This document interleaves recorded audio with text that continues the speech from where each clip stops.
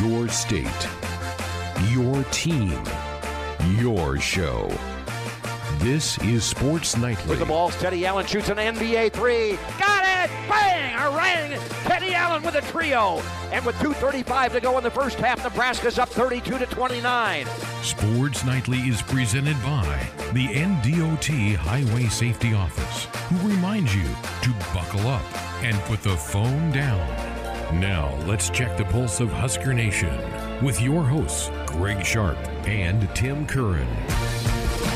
And we're here on a snowy Tuesday night. Hope you've been safe out there today. Pretty big snowstorm through most of the state of Nebraska. Hope you're taking it easy on the roads. We want to have you for the new year.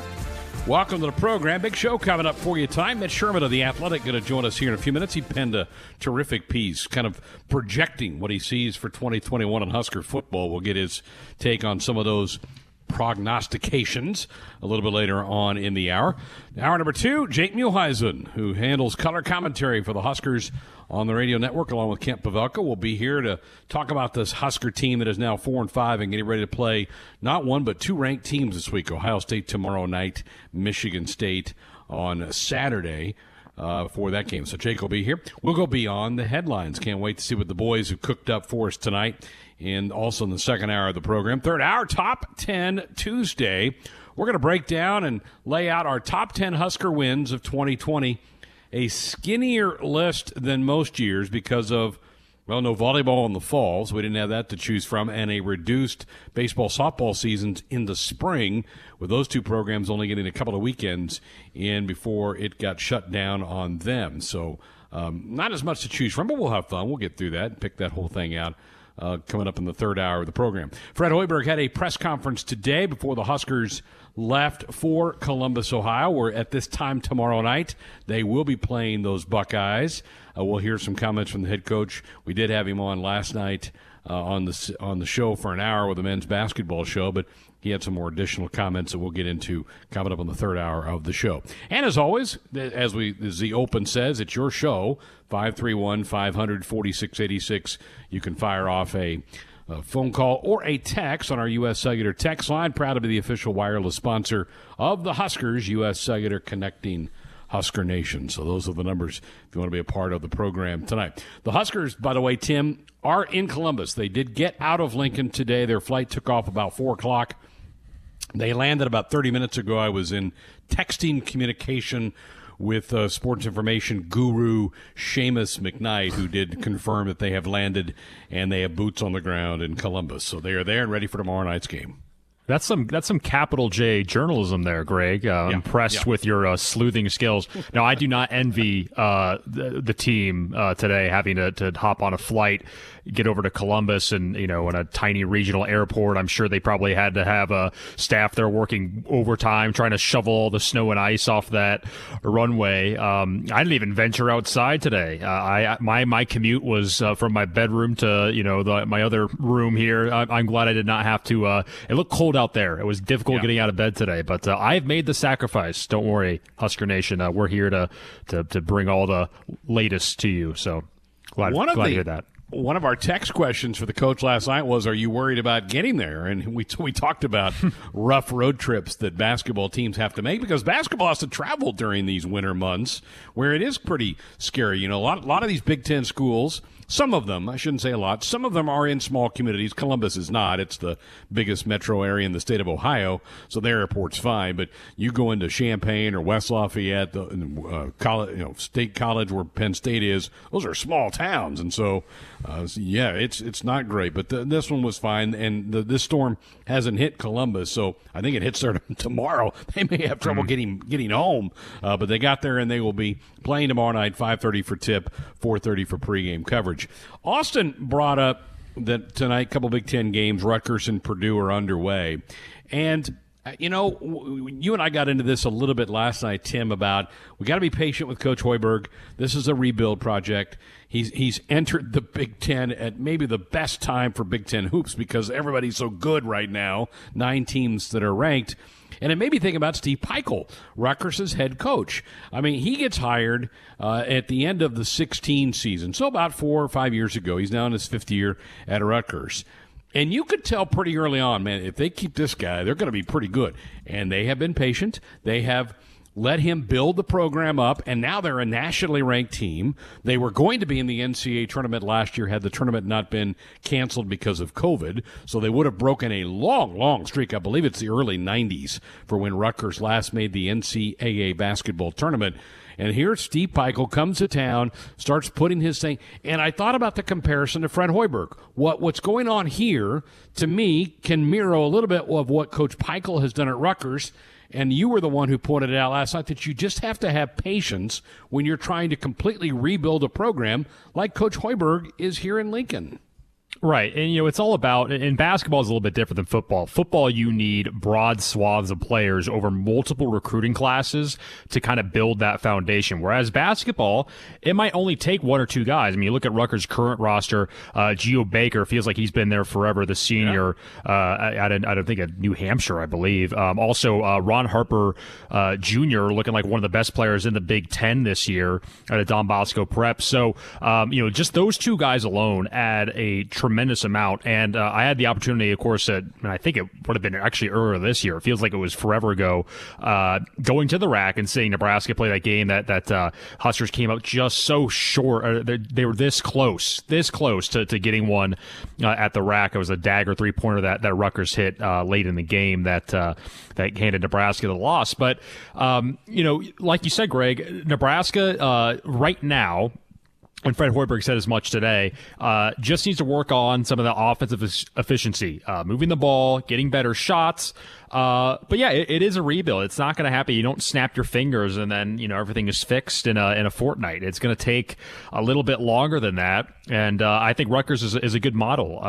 Every team in the Big Ten, virtually every team, is ranked right now in the conference, and they're playing well. I mean, right now tonight you're going to have Iowa and Northwestern square off. Well, the Wildcats, they're ranked, or rather they're 3-0, and they are nationally ranked, and so is Iowa. They're one of the best teams in the nation, got one of the best players in the country, and the Hawkeyes and Luke Garza. So it's not going to come. The success is not going to be measured strictly in win-losses. I know people are going to be upset hearing that because you want to see wins as a fan. Having said that, if you just do the eye check. Where was this team at this time last year versus where is this team at now? I think it's already made tremendous strides, and it's only going to get better.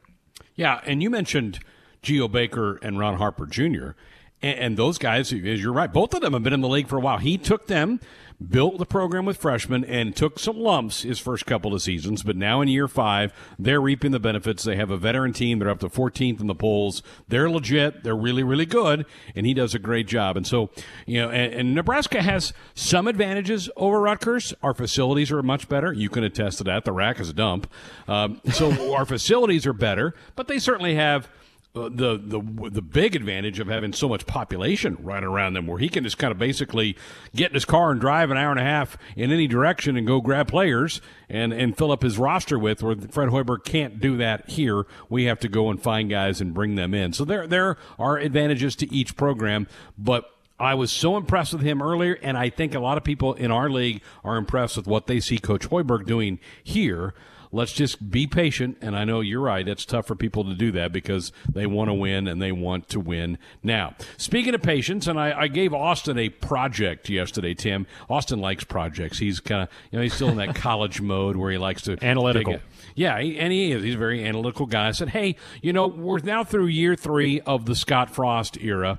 And Mike Riley had 3 years at Nebraska as well, and Mike Riley's overall record was better through 3 years than what Scott Frost's record has been here. But I wanted Austin to kind of do a deep dive, and I want you to jump in here on this, because you put together a lot of kind of offense, defense, special teams comparisons. And one thing that really stood out to me as I looked through some of your notes is that you can really see major improvement from the defense that Eric Chinander has had from year 1 to year 2 and year 2 to year 3. It looks like that is where you can really hang a bit of a hat on what that defense has done the last couple of years. Oh, absolutely. You look at where it was in 2017, allowing 37.6 points per game in conference play, 440 yards last in the conference. Teams ran for 245 yards last in the conference.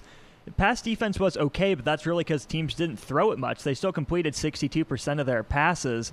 When you look to where Nebraska is now in terms of rush defense, they're allowing just about 75 yards a game fewer than they were right before the staff took over, which is a heck of an improvement. Total defense they're up to about halfway in the league, and that's a heck of an improvement from where they were on the defensive side of the ball. Interceptions have gone down a little bit, but they're allowing fewer touchdowns, and the yards per play has gone down. It was at 6.5 yards a play in 2017, 5.5 yards per play this last year. Still improvement to be made, but a full yard in just a few years, that's market improvement. And Eric Schneider has been a lightning rod, really, the last couple of years. But you start looking at that, and you're going, okay, it did get better. What else stood out to you as you went through and poured through these numbers the last couple of days? It's been interesting looking on the offensive side of the ball, just how much Nebraska's shifted from a lot of passing to a lot of running. Back in 15 and 16, Nebraska still rushed for over 150 yards per game. In 2017, though, last in the league at 97 rushing yards a game. You look at what Scott Frost, Greg Austin, Ryan Held have done with that. Nebraska is ranked third in the league and second in the league the last 2 years in rushing the football. Good running backs, good quarterback run game. The passing yardage has gone down. Nebraska under 200 yards per game, and the accuracy's down a little bit as well. But it really stood out to me that Nebraska completed 68% of its passes this year. That struck me as really high compared to what I would have thought it would have been. So once Nebraska gets that balance, I think it's pretty achievable for them to get both the rushing and the passing up over at least 200 yards a game, if not 225 and 200 per game. There's improvement there on the offensive side. We know Nebraska's missed some shots on the offensive end, especially in the passing game, but the running game is up there with Ohio State and Wisconsin, who have been the real standard bearers in the league. Yeah, that surprised me too. Second and third in the league in rushing the football the last 2 years. Guys, it's the turnovers, right? I mean, the turnovers is what's preventing this offense from scoring points. Right, and red zone efficiency as well. I mean, if you look at points per game, that's still remarkably low, at least, especially for this year. And a lot of that is just simply Nebraska shooting themselves in the foot. You get a holding penalty or a false start, stuff like that. That's just efficiency and mental mistakes. And if you can batten that down. But as Austin was saying, the remarkable thing here is the offensive run game is a lot of that was done without Dedrick Mills, without a traditional tailback back there, because a lot of it was coming off of design QB runs, integrating Luke McCaffrey in certain packages and kind of taking off. And part of that, too, was, frankly, not having a massive kind of deep threat long ball game. Having said that, I think that we've kind of painted more of a dire situation, at least in terms of a lot of people's minds, where the offensive that. But there's quite a bit of improvement that has been made. And it hasn't always translated to points. We know that, and that's got to get better. But in terms of overall improvement, the numbers pretty much speak for themselves. Of the 8 games this year that Nebraska played, 5 of the 8 were decided by one score. Mm-hmm. Oh, that jumped out at me, too. All the close games, and you guys know it. You guys sit there and deal with the colors on Big Red Reaction after the games every week, right? It's basically a one-possession game. It's crazy how many one-possession games that this staff has coached in 3 years here at Nebraska. 17 for both Scott Frost and Mike Riley, the exact same number of one-score games through 3 years. And in 2016, when Nebraska started out 7-0, they won the close games, beat Oregon by a field goal, Indiana by 5, lost to Wisconsin by 6, and then beat Minnesota by a touchdown. So Nebraska is playing in close games, and some of that, is luck. Those tend to even out over time, but some of that is, can you prevent one more turnover, one more penalty? Can you come up with one more sack or one more turnover on the defensive side? So Nebraska's getting close. It's frustrating to be in these close games, but I think that's another sign of progress as well, that you're there and you're competing at least. Yeah, the Big Red Reaction callers are always the most, sane and rational people that call in. They're very analytically driven. They're just always very calm and rational. I just wanted to get that in. Yeah, okay. They went 2-3 this year in those one-score games. And I mentioned turnovers earlier, and one of you mentioned the other thing too, special teams. Special teams and turnovers, to me, appear to be the biggest hiccups with this program right now. That has to be cleaned up, or you're going to have kind of the similar results where you're just not winning a lot of the close games. And Austin, you're right. The same number of close games in the Mike Riley first 3 years to Scott Frost, although Mike Riley, we didn't have a non-conference this year, only played 8 games compared to normally should be 12, so you have 4 fewer games, and then Mike Riley went to that bowl game against UCLA in his first year, so actually he would have 5 more games through his first 3 years than what Scott Frost did as well. So some fascinating numbers that Austin broke into. Appreciate, Austin, you jumping in and looking at that. And the improvement on defense, Tim, and the ability and the fact that we're second and third in the conference the last 2 years rushing the football, those are 2 things that I think you start to build from there. Joined now by Mitch Sherman of The Athletic. Mitch, great to have you with us. Happy holidays to you and your family. Thanks, Greg. Good to be with you, too. Happy holidays and Happy New Year coming up here. Yeah, it's going to be a big one. Everybody's supposed to be by themselves on New Year's Eve. Hopefully everybody is careful out there. I loved your piece that you put up earlier today on The Athletic about 10 predictions for 2021. Sounds like you've done this before.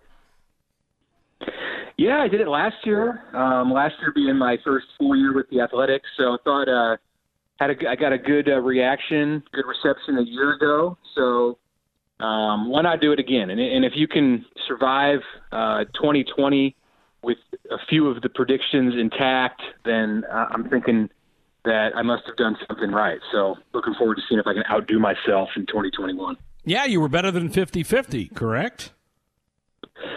You know, that's how I graded myself. I maybe was lenient in some of the grading, but I was impressed with my prediction from a year ago that the linebackers would rank as Nebraska's most improved position group. I felt like that was maybe the best prediction that I had from 2020. But really, it's just an opportunity to have some fun.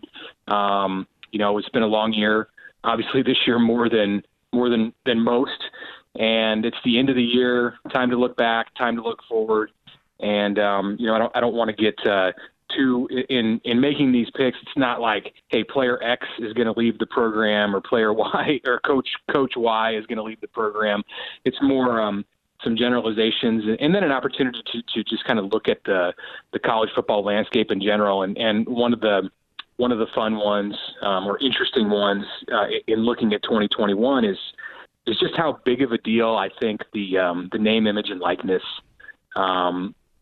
revolution, you could call it that, for student athletes is going to be in this next calendar year. And with all that's happened in 2020, I think we've maybe not paid as much attention to that as we otherwise would have if this had been a normal year, knowing that is likely about to get approved by the Division I Council and the NCAA presidents, and we're going to have players with sponsorships and social media followings attached essentially to their bank accounts as soon as August of this next year. And, I feel like that could be a factor, not just this year, but every year and in schools around the country in helping maybe if there's a really tough decision for a player to make about whether to come back as a senior or a fourth-year junior, the opportunity to put a little bit of money in your pocket. It's not NFL money. It's not like going to the NFL and getting drafted, but the opportunity to do that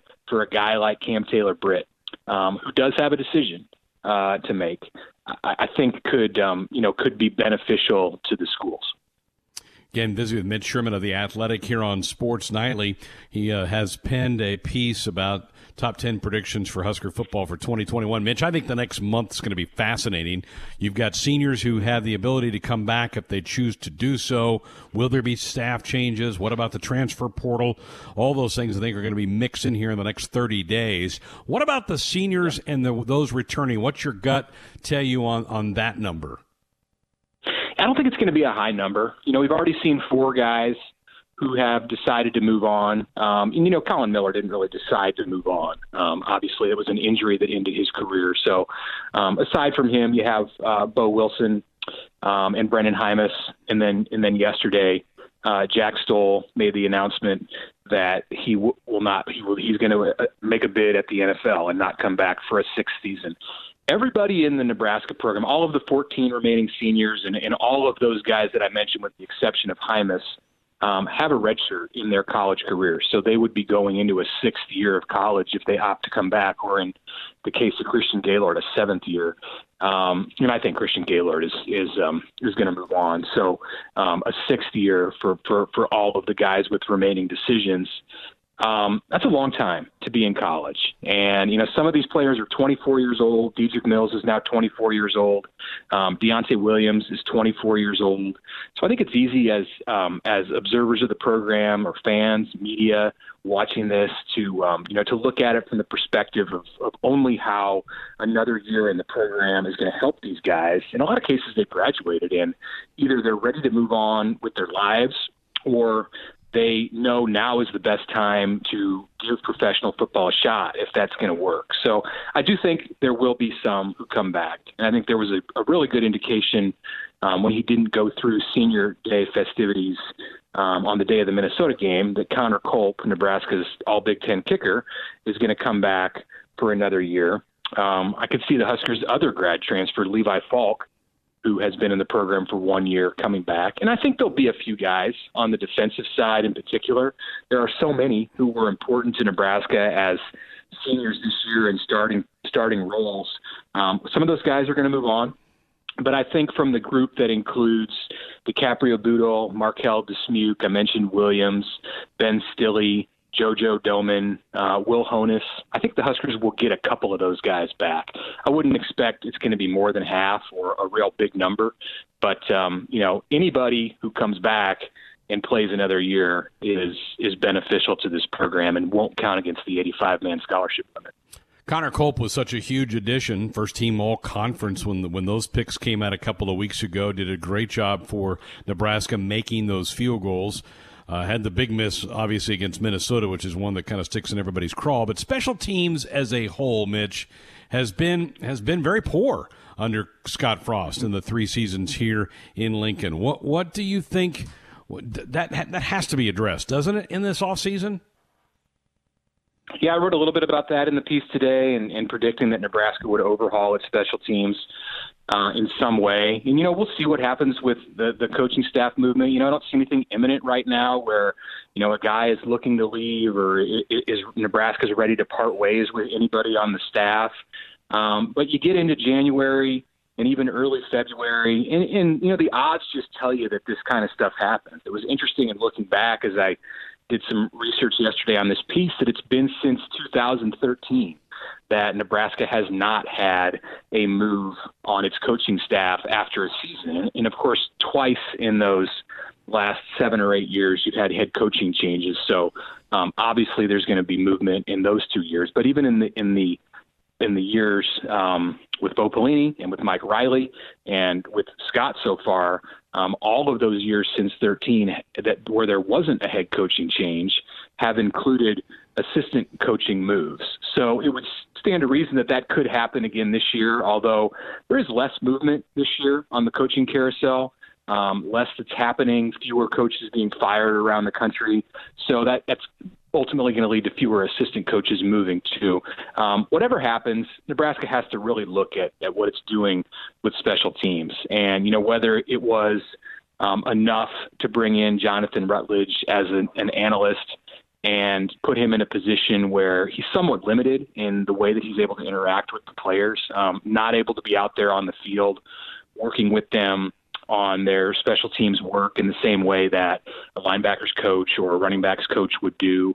I think special teams can be handled more in the office just because of the way that you get those. It's more about personnel and reviewing film. The kickers, they kind of do their own thing. You can have a graduate assistant, as Nebraska has done in some past years, spend time with the punters and the kickers and really be okay. But something I think is going to have to be different with the way they go about it. I know Nebraska has a big leg coming in, I believe from Ord, Nebraska, as a walk-on, and that may shore up some things in the area of kicking the ball through the end zone on kickoffs, which is going to help you, of course, on your coverage unit in that department. So that would be a plus if that works. But beyond that, yeah, they have to fix some things with their punt coverage. They were susceptible this year, as we saw in a couple of different games, to teams running fake punts against them. We saw the kickoff return for a touchdown by Aaron Cruikshank, which was second straight year that he's done that in different uniforms against Nebraska. So, yeah, some things are going to have to get shored up in that area for sure for Nebraska to win those close games in the Big Ten. Right, and no threat at all in returning kickoffs. It was mainly a fair catch thing for Nebraska every time the opponent kicked off to the Huskers. One last thing before I let you go, and again, we're visiting Mitch Sherman of The Athletic. The transfer portal has certainly become a daily part of college football lingo now. How active do you see the Huskers, and are there a couple of spots on this team that you think they may really identify as places they need to go try to pick up a veteran body? Well, I think that's where these senior decisions are going to be real important. And, Dedrick Mills in particular, if he's back, then, you're in good shape at running back. If he's not, you have a huge hole there. Of course, there are younger players at that position. We don't know about the health of Ronald Tompkins. I think that's a real concern going forward. But the two true freshmen, Savion Morrison, Marvin Scott, and then Ramir Johnson will be a third-year player in the program. Those guys are solid. They're going to contribute. In particular, the two true freshmen, I don't think we got to see at all what they have to offer in this program. They were shortchanged a bit, one because of health reasons. And, Scott Frost mentioned that Savion did deal with a COVID issue this year, so he missed the required 21 days for that, and it really derailed his ability to get on track as a true freshman. At times, Marvin Scott showed some things, but I do think if Mills is done at Nebraska, you'll see the Huskers look real hard at running backs in the transfer portal, and then perhaps on the defensive side. But I think that's going to depend in large part on those guys that we mentioned earlier who could come back as sixth-year seniors. They filled so many important roles for Nebraska, especially in the secondary. So maybe if they lose those guys, you'll see Nebraska in the market for a safety or a corner in the transfer portal too. Great stuff. Mitch, we appreciate it. Again, Mitch Sherman of The Athletic, Happy New Year to you and your family, and we'll look forward to some better days coming up here in 2021. All right, sounds good. Thanks. Same to you, Greg. We can confirm that the Huskers have landed in Columbus, so they're there. They got out of Lincoln today. Their flight left about 4 o'clock this afternoon. Normally, Jake Muhleisen, Kent Pavelka would have been on that plane, but COVID has certainly changed a lot of different things. But not all bad, right? Get to spend another night at home. Hello, Jake Muhleisen. How the heck are you? I'm doing great, Greg. How are you doing? Fantastic. You probably would rather be at the games on the road, but maybe getting off a plane at midnight or 1 a.m. It's cold. Getting in your car, it's cold. That's not the funnest part of the job, is it? On those late night returns. No, it's not. But it's Ken and I have talked about it. We love going on the road trips and talking to the guys and being a part of the team. But one thing we don't miss is, like you mentioned, getting home at 2 or 3 in the morning on a long road trip and there's a foot of snow on your car or something along those lines. So that part I don't miss at all. Yeah. We've talked about it. We had Coach Hoiberg on last night for an hour, and I made the comment that I think anybody who knows basketball sees improvement with this team from a year ago to today. How do you view what you've seen from this team through 9 games? Yeah, I agree. I mean, I think you watch this team, and I think they're heads and tails better than the team we had last year. And I think the thing I like the most is we're seeing improvement every game. I know we're not getting the results in the win-loss column that we'd like, but we're seeing improvement. I think this team has proven they can be an elite defensive team when they're locked in and they're focused and they're really talking and communicating on the defensive end. So I think if they can really keep that energy and that focus for 40 minutes on that end of the floor, I really think that can improve things offensively. We had some guys, obviously, that hasn't shot the ball as well as they'd like, and Lat Mayan, Kobe Webster, Thor, those guys haven't shot it like they're capable of doing. But sometimes when you can turn some defense into offense, get some easy ones that can get you going on the offensive end. But heads and tails better than last year. I just think we're really close to putting that full game together, and hopefully that comes tomorrow night against Ohio State. Well, Jake, what do you make of the poor second halves? Yeah, I think some teams are making some adjustments, and we are too. And I'll use that Wisconsin game as an example. We play a really good first half, and and then Wisconsin goes on that 14-0 run. But it wasn't that we weren't getting good, high quality shots. It was, it comes down to simply making those shots on the offensive end. You hear Coach Hoiberg after that game, and he was happy with the execution, getting guys in some good spots. We just weren't able to convert and knock down those shots, from the perimeter or even at the rim.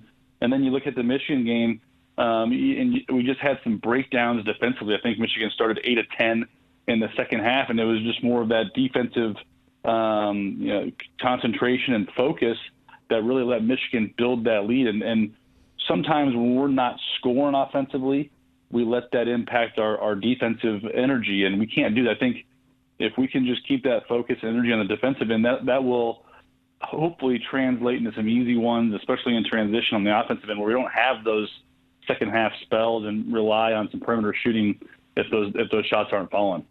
Again, visiting with Jake Muhleisen, color analyst here on the Husker Sports Network. He'll be on the call tomorrow night along with Ken Pavelka. Huskers taking on the Ohio State Buckeyes.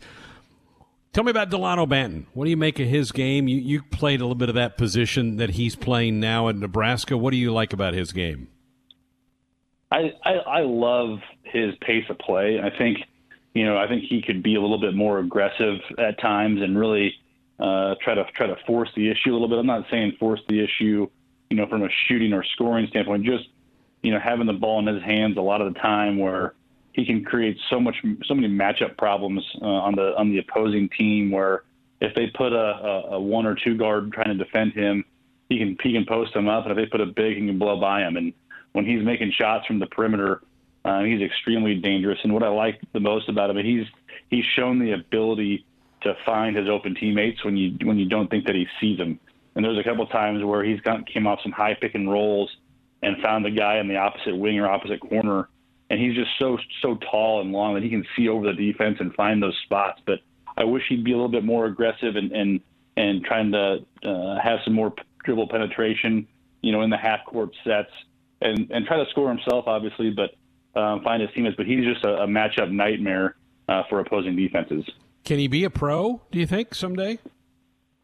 I think so, Greg. I think I always compared him, I always called him a kind of a poor man's Kevin Durant. He's obviously not as tall as Durant, but if he can really develop a more consistent outside jumper, I think he can. I think he's a definite pro. And he's still learning the game, and I think under Coach Hoiberg and his staff, I think he'll just continue to get better, especially playing in Hoiberg's system. So I think if he just keeps learning and working hard, I think he can definitely be a pro. Next week is the return, or you'll be the first time you've seen him play, and that's Derek Walker. I know you've talked to some of the coaches about him. How big of an impact can he make on this team in your eyes? I think he could really come in as that vocal leader. And watching some of the practices and shoot-arounds on road trips last year, he's the guy that's always talking. He's been on a winning program at Tennessee. I think that he can be another physical force in the middle, which obviously watching all the Big Ten games that you need a good, solid big guy and more depth in the front court.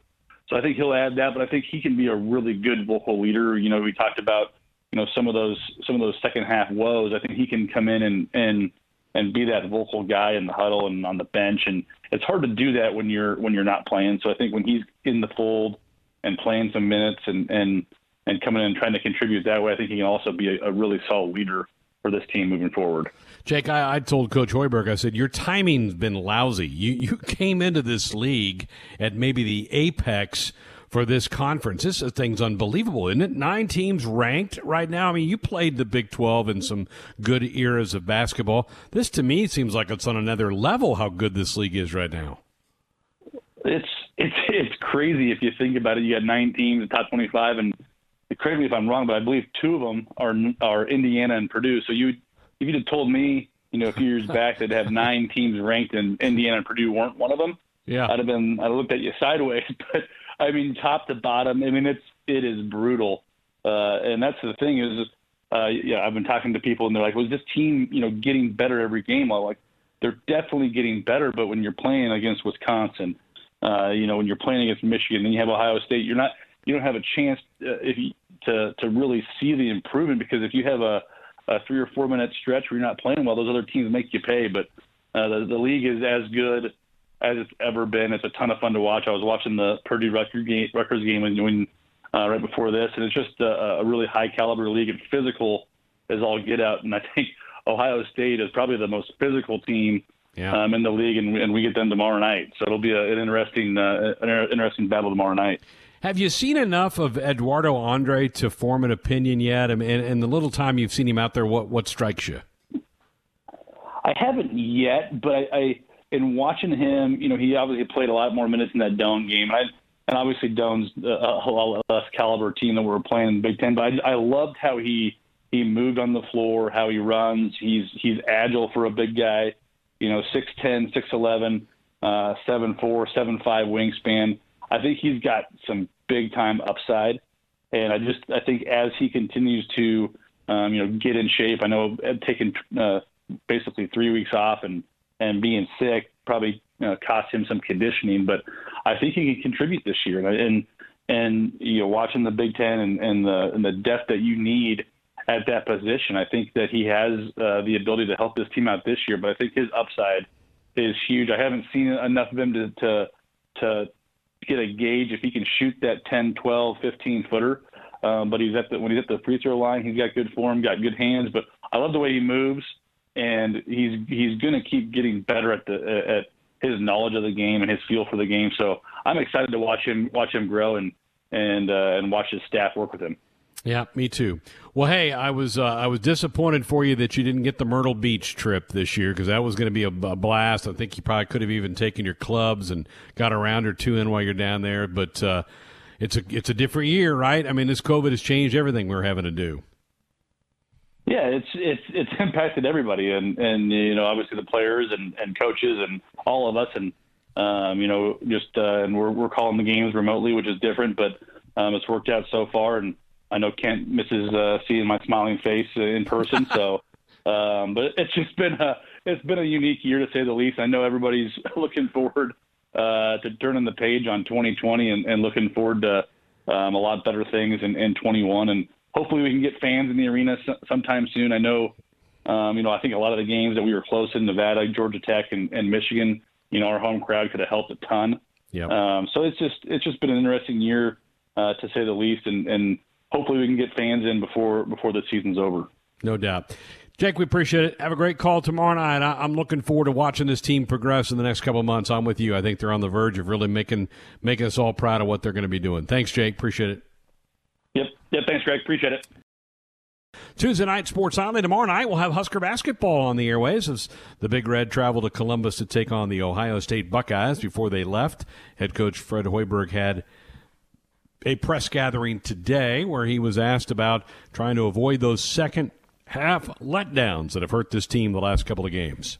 Yeah, it's very important, Robin, for confidence, for a lot of reasons, to go out there and be able to finish one of these games or even play a complete game. And, we've had stretches, obviously, that have been very good with our games. But, overall, when we have that 4 or 5 minute lapse against a ranked team in this league, you're probably not going to win the game. And it's been different times in the second half. When you looked at the last one against Michigan, it was the first 5 minutes of the half where that thing went from a 1-point game to a 12-point game. And it takes a lot of energy digging out of that hole to climb back in the game. We did it. We cut that thing back to 3 or 4 points, and then they went on another run and essentially ended it. So, you can't come out of the locker room and give them 6 straight baskets and 8 out of 10 to start it. And then that's when you're not getting stops, you're taking the ball out of the net, you don't have the same pace, and our execution wasn't very good.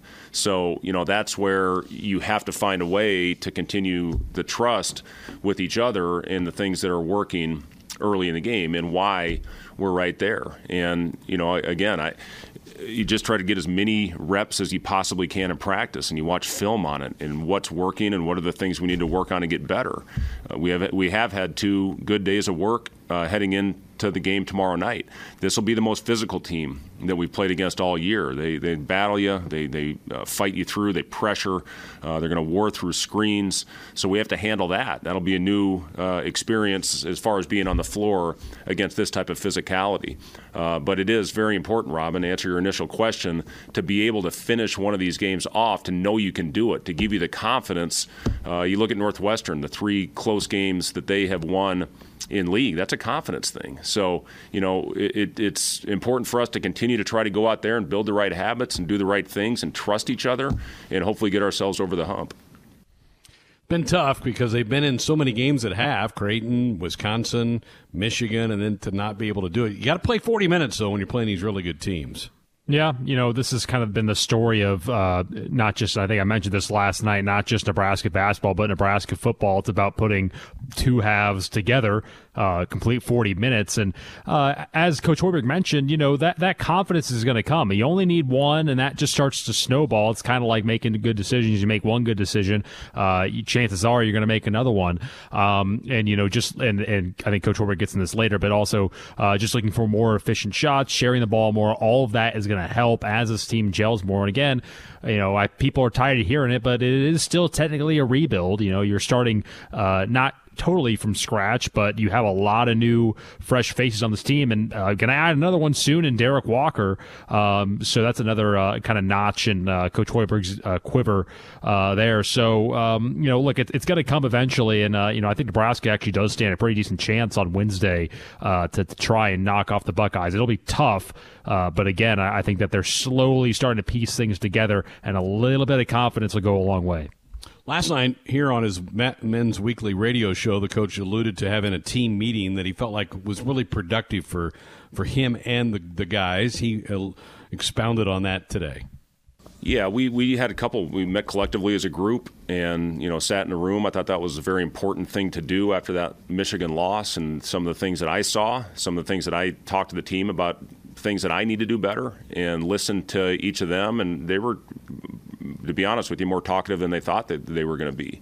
Generally when you go sit in those meetings where it's just the coach and the players, the coach does most of the talking. But, the guys spoke up, and it was a good meeting as a group. And then we had individual meetings as well. Sometimes if you are not comfortable speaking up in a group, you'll say something in an individual meeting. So we learned a lot. It was good, productive, and I thought we had a couple good, energetic days of practice. Now the challenge is going out there and battling through adversity. You see the teams right now that are bringing energy from all over the bench, whatever it is, without any type of crowd to help you through the tough stretches. You looked at last night. I thought, the energy that Maryland brought to the game at Wisconsin was phenomenal. Minnesota was the same way, and it was the same with Michigan at the beginning of the second half. They had all the energy, and a lot of it was on their bench. So, those are things that everybody collectively has to do better if we all are on the same page and have one common goal of winning. And, it was, though, to answer your question, Sam, the meetings that we had the last 2 days have been very productive. Now, it can't just be lip service. You have to go out and act on what you talk about and carry that over when the game begins. It can't just be a practice thing. And obviously, the importance of doing it during a game is what it's all about.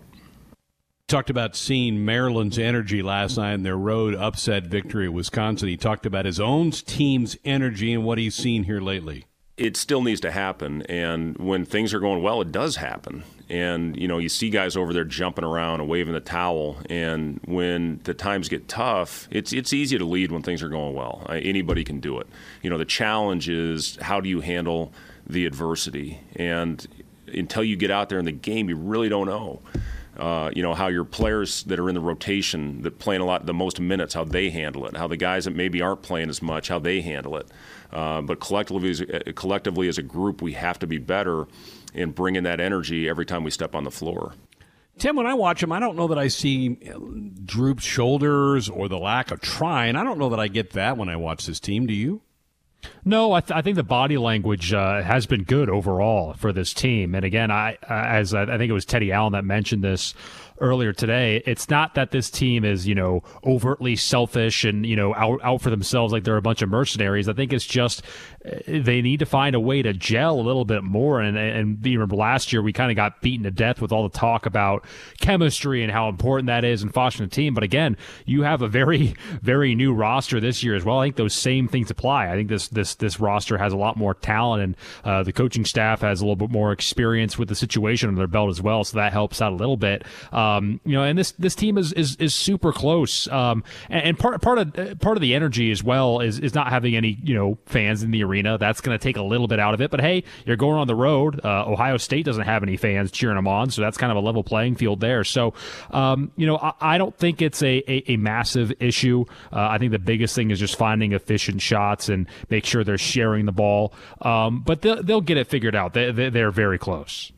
This conference is unforgiving. The coach was asked about having to open with 4 straight ranked teams in league play. The league is better than it's ever been, and the numbers prove that. It's one of the best all time when you look at the analytic numbers. I think it's the 3rd best analytic number conference of all time. And for the first time in the history of the school, we are opening up with 4 straight ranked opponents. So listen, part of it, we're playing really good stretches against really good teams. And when they're going on their runs, we're playing against teams that have great experience. You saw the stat the other day with Wisconsin. Their starting 5 is older than the Chicago Bulls starting 5. Those guys have been together. They've been through those battles, and they've, obviously handled it very well. And, you look at, the game against Michigan, they have some continuity. Now, they've got a couple younger players that have stepped in and have played phenomenal basketball as well, but they've got guys that are tested in this league, and a lot of it, we're still figuring each other out. You can't use that as an excuse all year, but it is reality. And, it's going to be how it is all year. And you see who I thought the best team in the league to this point, Wisconsin. You see a team like Maryland go in and win that one. So, it's, that 17 games we have left, or 18 games we have left. It's going to be a battle, and you got to play consistently well for 40 minutes, and you have to find a way to battle through the tough times, and that's what we haven't done. And those are the stretches that have cost us ball games to this point. So the Huskers and the Buckeyes tomorrow night, 5:30 tip, 4:30 for pregame coverage here on the network with Kemp Pavelka and Jake Muhleisen. Well, Happy New Year to everyone. This is our final show of 2020. Back on Monday. Tomorrow night, Husker basketball best of shows on New Year's Eve and New Year's Day. Thanks to Tim, to Austin, to Mick, and to all of you for listening tonight. Have yourself a safe and happy New Year. Talk to you again on Monday. Good night.